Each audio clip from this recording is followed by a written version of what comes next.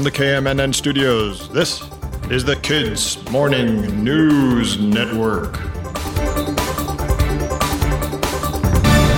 Good morning, I'm Alex in the KMNN studio in New York. It's February 12th, 2024, Abraham Lincoln's birthday, also known as Abe. Abe Lincoln was the 16th President of the United States.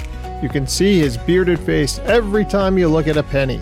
And the $5 bill, he gets too. He was an important guy. Today also happens to be National Hug Day, and if I could give Lincoln a hug, I would. The Super Bowl was last night, as you probably know. Congratulations to the Kansas City Chiefs on their back-to-back Super Bowl wins. It was a squeaker last night, but they pulled it off in overtime. It was truly the most super of bowls. Why is it called a bowl anyway? There's no bowling involved. Nobody's eating soup out of it.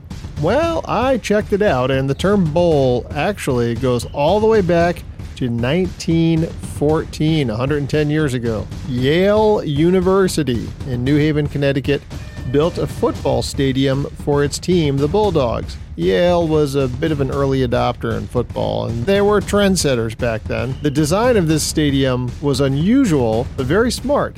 They dug a big circular hole and used the excavated dirt to build up berms around the edge. So the stadium ended up sloping down from the top of the berms, the upper rows, all the way down to the field, down in the hole. So the top row of seats ended up being 27 feet above ground level, and the playing field ended up being 27 feet below ground level.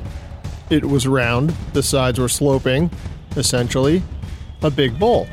And I do mean big. They built it to hold more than 60,000 people. And because of the way the bowl was built, everybody, even the fans way up in the top seats, had good views of the field. It was the first American football stadium where the seats wrapped all the way around the playing field.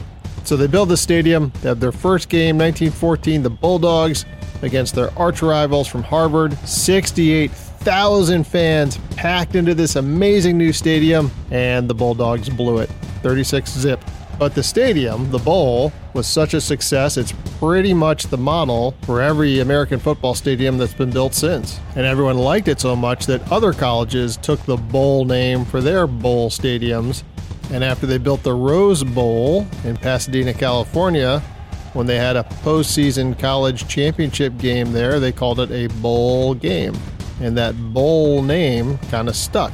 And other colleges started using it for their postseason games. And then one day, the bowl name went big time. It turned pro, and now we have it for the Super Bowl. Oh, and going back to the Yale Bowl, two things they didn't put in the Yale Bowl for some reason: locker rooms and bathrooms. All right, time for today's riddle. On Friday, I said you can catch me, but you can't throw me. What am I? And this is something special correspondent Finney has been dealing with for a few days. It's a cold. All right, here's today's Monday riddle. What do you call a bear with no teeth? Give you the answer tomorrow. Are you and your family going anyplace over break this year? I heard about this amazing new spot. Nobody really knows about it yet, so it's not very crowded. But I'm not really sure there's all that much to do there, and it's also a bit of a hike, about 137 light years away. But hey, if you love Earth, you might love TOI-715b. That's the name of a new Earth-like planet astronomers have found that could have conditions similar to our own, meaning that it could support life. Hello!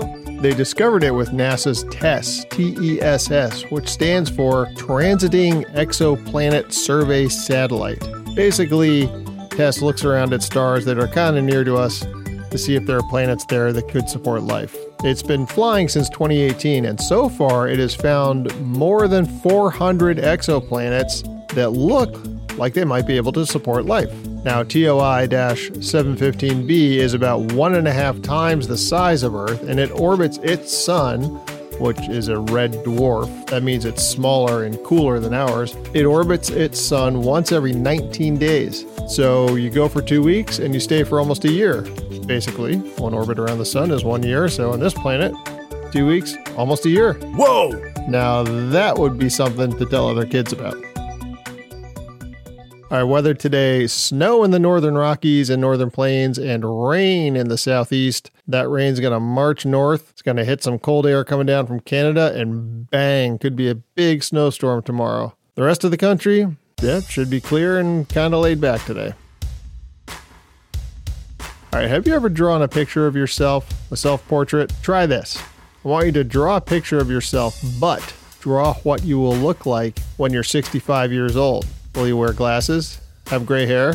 Have any hair? Be sure to sign your name at the bottom, just like a famous artist, and put it away. And then maybe in another 50-something years, you pull it out. See how close you got. Okay, that's our Monday show. Thank you very much for listening. Our writer today is Julie Siegel. I'll be back tomorrow, and I hope you are too. From the KMNN Newsroom, this is Alex, signing off.